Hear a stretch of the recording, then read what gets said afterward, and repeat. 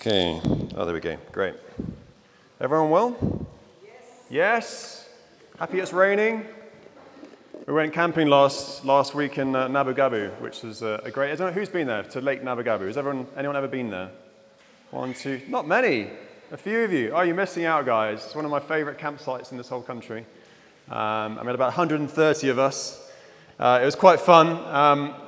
Last time we were there was a couple of years ago during the pandemic. The pandemic started for Uganda in March 2020. In October of the same year, it's the first time the government let us leave the immediate areas. Up to that point, I'd been walking and using my motorbike around Laboa. I wasn't allowed to cross the boundary. Do you remember those days? We couldn't even cross out the boundary. Crazy things going on. I remember so many crazy stories. This has nothing to do with what we're going to be doing. I'm just going to share it just to make you smile, hopefully. So I remember that during that time, we had things like I left school one day at International School, Uganda, and as I came out of the gate, I saw a policeman running with his AK-47. I thought, oh, something's wrong. I looked right, and there was a boda boat that had two people on it. You're not allowed to have two people during the pandemic. So the guy's running after, and the boda guy's just like looking and laughing and ignoring him. And I said, okay, that's normal. This is Uganda. This is what happens. In the UK, you just wouldn't generally have this going on. So I drove around the corner and I turned left because we used to live up in across the valley in Lubugumi, and I turned around the corner, and then the next thing that happens, this is 2 minutes after this first thing, is two army guys jump out of the bush with two AK-47s in front of me. I was like, this does not look good. And thankfully I had a boda driver next to me, and I think what had happened is that his face mask was not on. So I didn't know who they were going to die for. I was getting ready to, do I try and get around them, or do I stop? Or what do we do in this situation? And he turned and went immediately for the other boda driver. So selfishly, I didn't stop and help him. I was just like, thank you, Lord. And it does help your prayer life. And this was just one journey. I'm going down the hill over there by the NSSF housing. I'm coming up the hill, and then my motorbike starts cutting out of fuel. So I'm remembering, I've got two soldiers behind me. I've just driven straight past them and ignored them. And now my petrol's failing because I use the petrol station across the valley. Never use it. I think they fill it with water and petrol. And so the engine's cutting out. My prayer life increases again. I'm like, come on, Lord, get my boda up the hill. And it makes it, I get around the corner, and then we live even further around and up another hill. And about a kilometer later, I'm coming up another hill. And this massive dog, I think it was a lion, to be honest. Looked like a lion, but it's this huge dog, leaps out from the bushes. I'm like, come on, God, this is one journey. Just like, get me home. And sure enough, I'm going up the hill, and then my motorbike starts cutting out again. The fuel starts failing, and my prayer life increases once again because I stopped praying between the last hill and that hill. Lord, please keep my bike going. And this dog, I promise you, is on my heel, like here. Like, this is the end of the Mzungu. How did he die? He wasn't shot by the policemen or the soldiers. It's the dog that killed him. And thankfully, the motorbike cut back in, and the engine started again, and I got away. I got home. I said, honey, you got no idea how that journey was. So I don't know about you, but when things like that happen, things go rather crazy. Anyway, I mentioned that simply, one, for prayer life, and two, I was mentioning at the beginning, Lake Nabu Gabu. And what happened that week, I think about just a few weeks later, is we went out to the campsite in Lake Nabu Gabu. And normally each year for our school, we take about 20 teachers, new teachers, and a few others, and we camp. But this year, because the pandemic had just lifted and you could go without your boda across the boundaries, everyone started traveling. Do you remember this? Sort of October 2020. And Mr. Simon Gillespie, the head of our school, he says, Rory, I hear you've got a camp weekend going. There's not too many because, we don't want a super spreader event. I said, I don't think there's too many, Simon. By this time, I'm starting to hear rumors there's a few other expatriates and other Ugandans who want to come out and join us on the camping trip. I turn up at the camping weekend. There's about 200 people at the campsite. I thought there were about 30 of us. And I get back from the weekend, and Simon, well, how was your weekend? I said, it's great, Simon. He says, were there many? No, not too many. All relative, not too many. And anyway, that's just a few fun memories. I don't know about you, but that whole 2 years of pandemic created many times of us needing to pray for God. And why? Because we're beyond ourselves, and we're having to trust God. And I don't know for you, but I do struggle with my prayer life. It's probably an area that I struggle more than anything else. And I really wish I was better at praying. I've had seasons where it's been wonderful and I've seen God come through in great ways. But often it takes a crisis for me to really pray when things are well beyond control. Either it's a health crisis, or it's a work crisis, or it's a friendship crisis, or some sort of crisis. My question, what about you? Does it take a crisis for you to know how to pray? Or have you learned the discipline of praying day in, day out with everyday's life? Because it's so much better if you actually know how to pray and have a muscle, so to speak, a strong muscle in prayer life, rather than waiting for the crisis and suddenly you have to start using that skill, that blessing, that gift that God has given us. And it is such a gift. We have the King, God Almighty, who it's this side of the cross. He listens to us so easily, and His grace is so sufficient in so many ways. But I think we forget it so often. But it's such a privilege. And the people before the time of Christ, the prophets of old dreamt of the day that we would live a life like this, where we have access to the King of Kings, the Lord of Lords, and the presence of the Holy Spirit, which Jesus said He would send as our helper into our lives. Okay? Great. So we're carrying on. It's week 3 on learning how to pray through Scripture. We're looking at Colossians chapter 1, verse 9 to 12. I'm actually going to go back to the very beginning of this chapter just to set the context. It's suffice to say, this time Paul, as ever, this time was in prison again. He was in a Roman prison when he wrote to the church of Colossae, and false teachers were coaching the Colossians to worship angels and follow special rules and ceremonies. So Paul wants to make sure he's correcting their thinking, through this letter, stressing that faith in Christ is sufficient for salvation, and that nothing needs to be added to Christ's sacrifice on the cross. All right, so just a really important message. Let's just pray quickly before I read this through. Father, I just thank you for this Sunday. I thank you for the rain. I thank you for life. I thank you for friendships. I thank you for family. I thank you for the privilege of even our health to be able to come here. I thank you for all the good gifts that you give us that we so often forget to thank you for. But we are really thankful, Father God. And we just pray that this morning as a church we continue to learn to understand and live a life of prayer, constant prayer, as Paul says here in Colossians. Father God, so speak to us. I pray that not one person walks out of church this Sunday having not been encouraged in some small way, Father God, in their walk with you. I thank you for the blessing of the Scripture, the freedom of being able to worship you freely in this country. So be with us, Holy Spirit, we pray. Amen. Amen. Okay, so here we go. Colossians. Right, verse 1. Paul, an apostle of Christ Jesus, by the will of God, and Timothy, our brother, to the saints and faithful brothers in Christ at Colossae, grace to you and peace from God our Father. We always thank God, the Father of our Lord Jesus Christ, when we pray for you, since we heard of your faith in Christ Jesus and of the love that you have for all the saints, because of the hope laid up for you in heaven. Of this you have heard before in the word of the truth, the gospel, which has come to you, as indeed in the whole world it is bearing fruit and increasing, as it also does among you since the day you heard it and understood the grace of God in truth, just as you learned it from Epaphras, I can never say that word, sorry, our beloved fellow servant. He is a faithful minister of Christ on your behalf and has made known to us your love in the Spirit. And here we go, really focusing on this part. And so, from the day we heard, we have not ceased to pray for you, asking that you may be filled with the knowledge of His will in all spiritual wisdom and understanding, so as to walk in a manner worthy of the Lord, fully pleasing to Him, bearing fruit in every good work, and increasing in the knowledge of God, being strengthened with all power according to His glorious might, for all endurance and patience with joy, giving thanks to the Father, who has qualified you to share in the inheritance of the saints in light.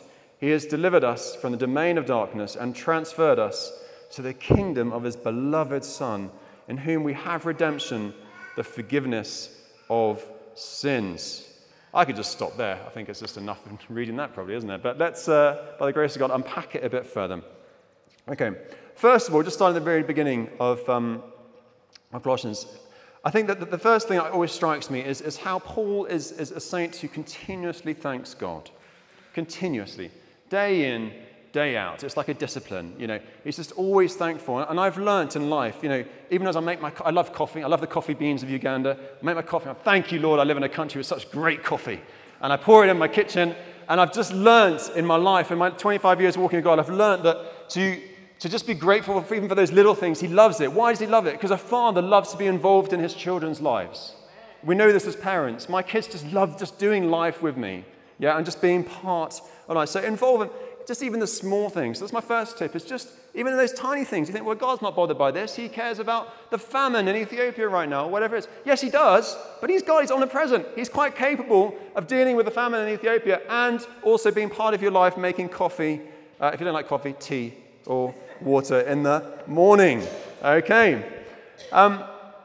So here, God is recognized above all in this scripture as the cause of goodness in his people. This thanks, Paul said, is rendered when we pray, and thanksgiving was given because Paul had heard, you noticed, from Epaphras, that word I can't say, about their growing faith in Christ Jesus and their love for all the saints. See, prayer here is broader and more inclusive act of worship, including thanksgiving and intercession. So Paul thanked God for their faith and love that spring from hope. Okay, and this trilogy of virtue of faith, love, and hope is a favorite thing of Paul's. You can read it in Corinthians 13:13. You can read it in 1 Thessalonians 1:3. Even Peter, separate to Paul, okay, another great apostle at the time, okay, in 1 Peter 1:3, 1 Peter 1:5, 1 Peter 1:22. Because what's so important about this? Well, it's this. Faith is the soul looking upward to God. Love looks outwards to others. And hope looks towards the future. So faith rests on the past works of what Christ Jesus has done for us on the cross. Love works in the present day life that we're living. And a hope anticipates something for the future. Does that make sense? Let me say it again, because I think it's so important. Faith rests on the past work of Christ Jesus. Okay, you're sitting right now in the grace of God. All right? Love works in the present. Because of that, we can love ourselves, not selfishly, but if you don't love yourself, God help your neighbor. Okay? But so you've got to understand that you're loved by God, and by that infilling, that overflowing of being loved by the Father enables you to love all those in front of you, the good, the bad, the ugly, and the great, and whatever falls between. Okay? That's the present. But at the same time, we have this hope that anticipates the future. And I sense, even as I'm saying it, that for some of us, we've lost hope in certain things. Okay? There's areas of our lives you say, but God, I haven't seen this come through. I hoped I'd be married by now. I remember that even when I was 23. I hope I'm married by... Oh, my friends are getting married. Why am I not married?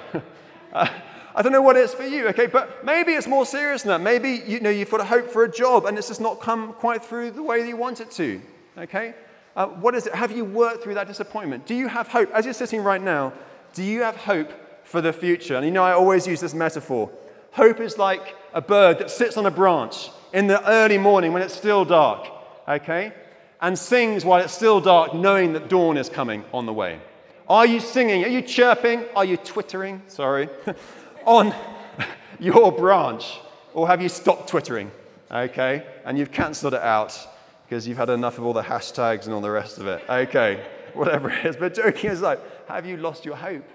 God wants to give your hope back this morning. Okay? So, Paul says, for this reason, 1:9, okay, because Paul has heard the good report of them, he continued to pray for them. Paul's ceaseless prayer, okay, does not mean that he prayed always and never stopping, okay, but that he never forgot to pray for them daily when he regularly prayed. Let me say that again. It's not saying in Scripture that Paul's constantly 24/7 praying. Not even Paul could do that, okay? But it's saying every time he's put aside some time to pray, he's remembering these people. Who does God want you to remember and pray for right now? And again, I believe it's probably people that you haven't prayed for a long time. Maybe you've lost hope they won't come to know Christ. Maybe you're offended by them. Maybe it's just a distant friend or a distant family member. But I challenge you to start thinking about those people and start praying for them, because prayer does change lives.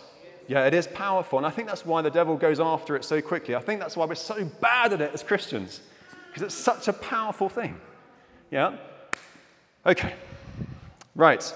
So Paul's primary petition was that God would fill them with the knowledge of his will. It says, be filled with knowledge. So Paul used two key words here, okay? And I'm not going to pretend I know the Greek, okay? Fill, plirou, if I'm saying, is there any Greek speakers here? Any Greek speakers? Jerry, you must be, no, you're not, are you? Are there any Greek speakers? Okay, and knowledge. I'm not even going to try that one, okay? These are the two original Greek words, but let's unpack them. The first, here, to fill, okay, suggests a filling out to completeness. And the second one, suggests a full, deep understanding. Let me say again. The first suggests a filling out to completeness, not 99.999%, 100%. Okay? And the latter suggests a full, deep understanding and knowledge. And let me say again, in Hebrew, when it means knowledge, when it means understanding, it's experiencing God. So on the one level, we can read the Bible, which is so important, and I'm not dismissing that for a second, but it's also living it out. And like I say often about Beth, okay, I could read about my wife. I could know everything about my wife. That's very different to me actually living my life with Beth. Does that make sense? It's hand in hand. I could have a book all about her life. There's also walking and living and experiencing my life with my wife. It rhymes. Life doesn't, sorry. So how are you? Maybe you're on the one end. It depends on your experience of church. I went to a very high Anglican church when I was at boarding school years ago to develop my British accent, okay? It was a very high church, and I knew God as a distant God just in the Bible, and that was it. I did not know he was really alive and involved in my life, okay? Then I went through a season of going through a very charismatic church. They liked the Bible, but they didn't read it too much, okay? And I experienced him in wonderful ways, but I lost my passion understanding the Bible, okay? And then by the grace of God, I found a church that balanced the two very well, okay? It's the Word of Scripture, and it's the Holy Spirit and the experience of walking with God, all right? That's the tension that always goes on. So such knowledge of God's will does not come from a fleshly mindset, okay, which puffs up, but from the Holy Spirit who enlightens the believer's inner person and from the Word of God. So he's asking that you may be filled with the knowledge of his will in all spiritual wisdom and understanding. God's will is revealed in the Bible, is made known to believers by the Holy Spirit's teaching, okay? So his will, you can see his will in the Bible, okay? But then it's a matter of them walking that at the same time and living and experiencing God day to day. Am I making sense? I'm probably laboring the point. Okay. So he asks here that you be filled with the knowledge of his will in all spiritual wisdom, not some, not 50%, but all spiritual wisdom and understanding. And to this, Paul added, by saying all spiritual wisdom, okay, and something he used 6 times through the book of Colossians, that it's practical know-how which comes from God, an understanding which speaks of clear analysis and decision-making. So the wisdom that God gives you is the wisdom to be able to make clear decisions on life. So if you're struggling in an area right now in your life, okay, God has the wisdom for you. Amen. He does. He has the wisdom. You know, well, I have not heard anything, Roy. It's fine for you to say, but I've not heard him. Okay, read the Bible. Okay, you will see life after life in every situation you could ever think of. Whether it's divorce, whether it's betrayal, whether it's death, whether it's sickness, okay, or whether it's wisdom on should you go to a new country. Whatever it might be, you will see it throughout Scripture, okay? But at the same time, seek the Holy Spirit, okay? And what I often find with God is he'll confirm it in the Word, and then I'll get a sense of peace in my spirit. Do you know about you? That for me, that's the bellwether. I look for the peace of God in the decision I'm making. If I don't feel peaceful, I try my very best, so I'm quite impatient, to wait, okay, and say, God, why am I not peaceful in this situation? What is it? And I try and get to the bottom of what is going on. And you might say, well, Rory, you think that's a good decision, but actually there's something else I want you to be doing. Or you think this, okay? All these various things, the way that God guides us through life. I hope that resonates. Okay. So God gives us the wisdom to apply this knowledge to various problems in life. Now, Paul's writing this because at the same time, the people he's writing to, there's a lot of false teaching going on. And I know all across the world this is an issue. And Uganda, I know it's a pertinent issue as well. All right? By contrast, the false teachers offered only an appearance of wisdom. You read this later in Colossians 2:23, which captivated their minds and lives in legalistic regulations. So these have an appearance of wisdom promoting self-made religion. Okay? But it's just not right. And I think, again, I wonder, why do they get captivated by these false teachers? There's probably a million different reasons, all right? But I imagine if you don't have a healthy prayer life, if you're not walking closely with God, it's very easy to get off track with God, isn't it? And I think it's very subtle. That's what I've noticed with God over the years. I just make one small decision that's not quite the right decision, okay? Then I make another one, and then suddenly, dramatically, I look over my shoulder, I was like, oh my goodness, where am I right now? What am I doing? And how on earth have I gotten here?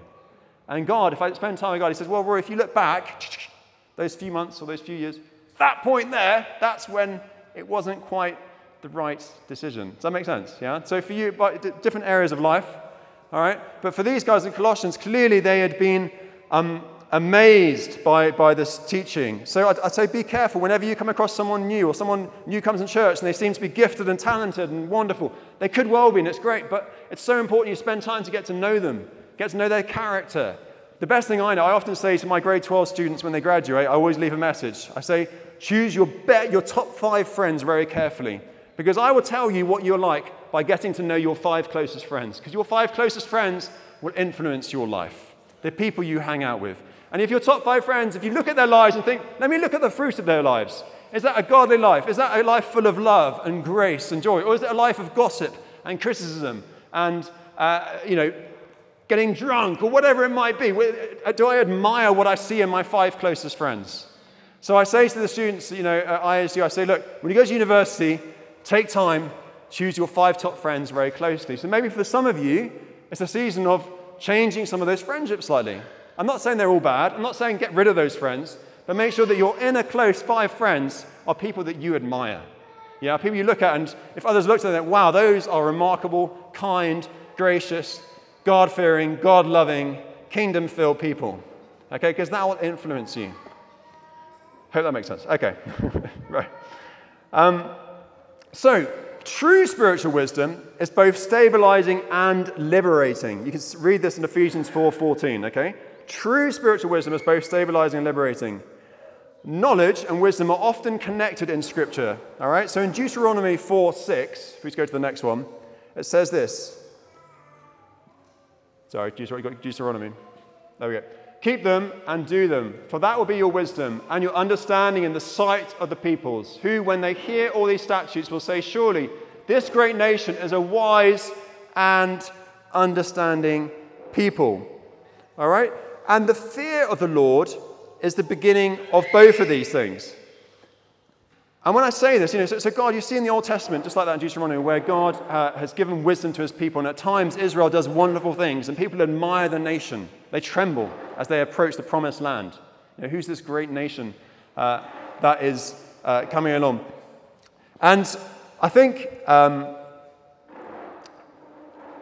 for me, when I often then hear straight on the back of wisdom in Proverbs, it says, the fear of the Lord is the beginning of wisdom. I really did not like that. The fear of God? Because some of the churches I used to go to, it was, the fear of God! If you step wrong, you are dead. If you do the wrong thing, that's the end of you, end of your family. You are doomed. You're going to hell for the rest of your life. Goodbye. Farewell. Kwaheri. But there's a credible depth within that statement. The fear of God is the beginning of wisdom. All right? So I'm going to pause here, because this is more going to be an interactive. It's not like this is me preaching the whole time. And when you turn to the person next to you, or make a small group around you, where is the wisdom in the fear of God is the beginning of wisdom? What does that mean? What is the fear of God? Because there's an incredible truth within that, okay? Why is that? Why does God start with that? Why is that throughout the Bible? The fear of God is the beginning of wisdom, all right? So I'm just going to give you guys just 2-3 minutes, okay? So just find a small group here. Why does the Bible, why do they say this? Why does Paul say this? Why does Peter say this? Why does it say it throughout the Old Scripture, especially in Proverbs? The fear of God is the beginning of wisdom. Okay, have a chat. No wrong answer. Have a chat in your group. I'm not going to embarrass you. Just have a quick chat. See if you can agree. You might not agree. All right, you've got 3 or 4 minutes. Go for it. It's absolutely true. I think for me, one of the things I've realized, if I thought of my own father, okay, my father was quite scary at the early stages of my life. Quite distant, a Victorian sort of influenced father. His father was a pilot in World War I. Whole British history behind it. I haven't got time to unpack it. I've said that story before. I was very fearful of him, okay? But at the same time, as he sort of mellowed and matured, he still had an incredible love for me and my family and my mum. Does that make sense? So there's this incredible fear. Now, it wasn't a healthy, it was more like an earthly fear. It wasn't a healthy fear, because it was a fear of being punished, a fear of being beaten. But there was the tension, and at the same time, I'm incredibly loved by my father. I'm very fortunate. He's a very loving father and sacrificed a lot for me. Okay, so I think that's the best, our best example of our own fathers. And we all have our own story of our fathers. But ultimately, the perfect father is incredibly powerful, and you get to see that when you see the thunder and lightning. Sorry, I should say it the other way. let me be more scientific. Lightning, then thunder. When you see the lightning and thunder, then it reminds me, gosh, God is very powerful. Okay. But then at other times, I get that sense of knowing that I'm loved by the Father, that I'm valued. Does that make sense? Yeah. So it's this tension, but really that's what wisdom is. And wisdom, it says that I will pray for wisdom, ask for wisdom. You're so fortunate. I read often, these people saying, Christians should be leading in so many spheres of life because we've got access to the King of Kings. He's got an endless treasure trove of wisdom and all these things. And I think if the church truly walked into what God has called us to walk into, we would see Christians influence every sphere of life. I see elements of that. I see certain people doing that in certain ways, but I think there's so much more. So my question for you really is, are you dreaming big enough? Do you realize that you can ask God for more wisdom? Wisdom for your job, wisdom for your marriages, wisdom for just life on the whole. Okay, and this is where Paul so importantly talks about wisdom. Okay, so I think that the first commentary as well, talking about the fear of man, this is such a big one. If you are, it says elsewhere in the Bible, if you fear man, it will be a snare to your feet. Yeah, I wonder what we would do as people if we had no fear in our hearts. I wonder what we would do if we had absolutely no fear for our finances, no fear for our health, no fear of thinking what others think. And I've realized this with my own children. As they've transitioned from the junior school, where they really didn't care what people thought, okay? They didn't really care what mum and dad think. They change in the teenage years of trying to understand their peers and being valued by their peers, which is healthy. Our kids have to transition to be part of life and learning that. But it's also this huge fear that I see on them. Whenever we do something that singles them out in some way, especially if it's at school or something, they really don't like it because they want to fit in. They don't want to be the one standing out. So my challenge to you, even if you're a teenager here, I was until last year, is, many years ago, is, don't worry what people think, okay? Try and learn it at a young age, because then you'll see incredible things. But otherwise, maybe you're older and you say, well, I'm still fearful of what people think, okay? Try and work through that. Get to the root. God, why am I so fearful of this? And my guess would be this. You're getting value from your peers rather than value from the Father. Does that make sense? You're getting value from your peers rather than value from the Father. If you wake up in the morning and remind yourself, I'm fearfully and wonderfully made. I have a God who adores me. I have a God who sent his Son to die for me. And he is walking with me today with the power of the Holy Spirit. All things are possible. I should have no fear of what's coming my way. I'm going to have a good day. Yeah? Okay? Right. So, 4 things come as a result of this God-pleasing life. As we have the wisdom and learning how to live this life, okay, we bear fruit, we grow, we become strengthened, and in the process we give thanks. Okay, we bear fruit, we grow, we become strengthened, and we give thanks. The first 2, okay, are related really to bearing fruit and growing in the knowledge of God. And Paul used the same words, bearing fruit and growing. As one manifests the fruit of faith, he grows in faith himself. Let me say that again. As one manifests the fruit of faith, he grows in faith himself. He comes to a deeper knowledge of God. Because it says, being strengthened with all power, verse 11, according to his glorious might, for all endurance and patience with joy. So here, okay, is as we understand who God truly is, yeah, as we start to immerse ourselves in the presence of God and the truth of God, okay, you will grow, yeah? You will see fruits. You will put your hands to stuff and see God doing remarkable things. Hands up if you've ever seen God do remarkable things as you've grown in faith. Amen. Okay, half the church. Good. The other half, right, we're going to pray for you. Okay. All right. So as one manifests the fruit of their faith, okay, we grow in faith itself. So it's almost like faith breeds faith, yeah? It gives us confidence. And Beth and I were talking the other day. We've been through a lot, like all of us in our lives, yeah? And just because I could have all of you up here sharing amazing stories, I'm sure. For us, we've seen, I think we realize now the battles that we fight in our life are much bigger battles than we fought 10 years ago. Because God has strengthened us through the experiences of life. And as you know, it's been tough. Since I've been here, I've had someone working at our house drown in our pool. I've had someone working in my team commit suicide. I've had the most remarkable, challenging situations. But I've realized as I've walked the journey through these horrific things, that God, by his grace, lots of tears and the rest of it, has carried us through that. Does that make sense? And I've had to learn in the process not to get bitter or angry or like, why? Why did that happen? Why did that happen in my watch? Why did that happen in my team? What did I do? All these dangers that come around. So you have to keep a soft heart in the process, but every situation, continues to develop your faith, and you grow and you mature in wisdom. Does that make sense? All of you. You are all wiser than you were last week. Amen. I hope. I'm sure you are. Okay, so we get this deeper knowledge, this deeper experience of walking with God. This is what Paul's talking about here in Colossians. Okay? As well, we get spiritual strength. Okay? And that results from just knowing God's will and pleasing him. So we just learn what pleases God and what doesn't please him. All right? And being strengthened with all power according to his glorious might. It includes these three words for strength: being strengthened, power, and might. And what this does for us is it builds an endurance in our lives. And time-wise, I'm just going to speak about another 5 minutes, okay? So it builds this endurance in our lives. And you see this in the Bible. I said to you at the beginning, you can go to the Bible and find everything. If you think of Job and the endurance that was lived out in Job's life, can you imagine living Job's life? No, thank you. I never want to. I pray none of us ever do. But what a remarkable endurance that by the end, you can look at the Father and give him glory. Even though he lost everything, okay? God came through for him in the end, all right?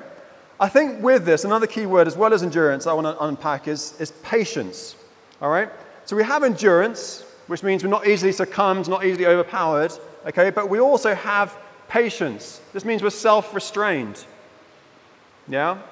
And we don't hastily retaliate to situations. I don't know about you, this is an area I struggle with sometimes, especially with my kids early in the morning when I'm grumpy and I haven't had my coffee, all right? What's your patience like? Do you retaliate? I realize when I'm working too much and I get tired, my patience dwindles ever so quickly, okay? We came back from camping, like I said, last weekend. We were the 4 most grumpy people in Uganda last weekend. We knew that anytime we had an interaction in our house, it would explode into something not healthy. So in the end, we said, everyone's going to bed. We're all going to sleep. We're exhausted. Okay, and the next day it's fine. I don't know, what about you? How's your patience in life? If I asked your best friend or your family, what would they say? I wonder. Why don't you turn to the person next to you and tell them what you think they'd say? 30 seconds, okay? Would they say you're patient or not patient? Have a quick go. Would they say you're patient or not patient? And say when you notice they're not patient, because it might help them. Do they need more coffee, more sleep?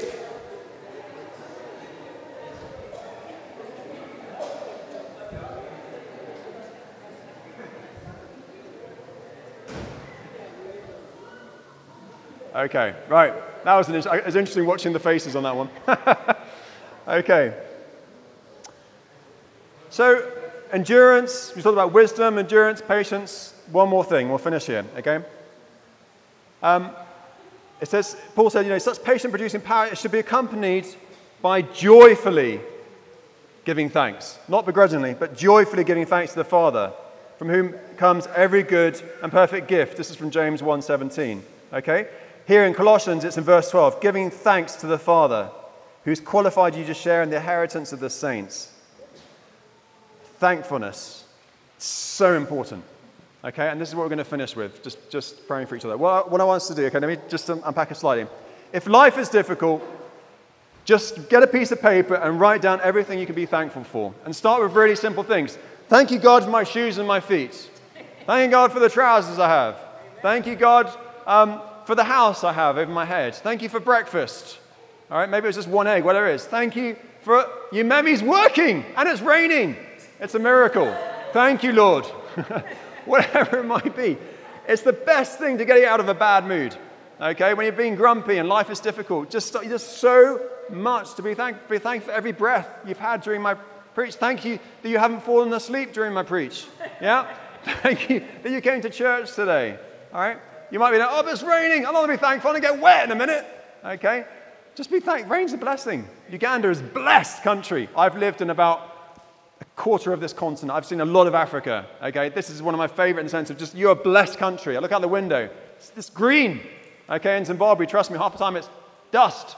Okay? Not all of it, but okay, you're blessed in so many ways. So many good things. Okay? You might say, oh, well, Rory, we haven't got a queen like you. We miss having that whole ceremony you had last week. No, not really. I'm just teasing. Okay, so being thankful. So final, we're going to finish with this. I want you to get back in your groups, and I want you just to share what you're thankful for. Just think of 2 or 3 things each, and then just pray and thank God, and then I'm going to close in prayer. Does that sound good? Okay? So you've got 3 or 4 minutes. Get back in your groups, and just say, this is what I'm thankful for. I'm thankful for my children. Thank you for my clothes. Thank you for my chair that I'm sitting on. Whatever it is. What are you thankful for? Isn't it good giving thanks? Does that good to make feel good? I just love giving thanks. It's great. It's always good. Okay. Right. So now I'm just going to pray back through this scripture quickly to close. Okay. And encourage you, after you've got your snacks, you're welcome to get back into groups and pray for each other using the scripture. Okay. But I also really want you to try and hang out in the Colossians 1, 9 to 12 in particular this coming week. All right. And if you'd like to get a free notebook, you'll get it next week if you've memorized Colossians 1, 9 to 12. All right? I'm just going to pray this through and just give you a final example as we finish. All right? So let's close our eyes. Let's pray. I'm just going to read this over us. And so, from the day we heard, we have not ceased to pray for you, asking that you may be filled with the knowledge of his will in all spiritual wisdom and understanding, so as to walk in a manner worthy of the Lord, fully pleasing to him, bearing fruit in every good work, and increasing in the knowledge of God, being strengthened with all power according to his glorious might, for all endurance and patience with joy, giving thanks to the Father who has qualified you to share in the inheritance of the saints in light. He has delivered us from the domain of darkness and transferred us to the kingdom of his beloved Son, in whom we have redemption, the forgiveness of sins. Father, I thank you so much, Lord God, for this example of Paul praying for the Colossians, Father God. I just thank you for the incredible wisdom in the scripture. Lord God, I thank you as we know you more, we learn how to live life, a life of love, a life of grace, a life of patience, a life of joy, a life of thankfulness, a life that therefore bears much fruit in all that we're doing, Father God. I pray that you give us the endurance and the strength and the patience we need to live in this world, Father God. I thank you that we're born for such a time as this, to live in this part of the world, in this season right now. I sense God wants to say to us, be present, live in the present. Stop trying to live for the future. Stop having regrets for the past, but live in the present. And God, I just ask that many testimonies will come in the weeks and the months and the years ahead, where people come up and say, you know, when we looked at Colossians and I learned about knowing and fearing the Lord, the wisdom of God, and learned about thankfulness and all these things, that it impacted my marriage, it impacted my life, it impacted my friends, it impacted my university I'm at, it impacted the school I go to, it impacted the NGO I work out, or the shop I work in, or whatever it is. I just pray for testimony after testimony of God's faithfulness, Lord God. Let us know you more. I thank you that you're for us. And if God is for us, who can be against us? In God's precious name, amen. Amen. Okay. All right. Now you can be thankful for coffee. It's not Starbucks, but it's as close as we can get. And for the good snacks at the back. Amen, amen. Have a great week and stay dry.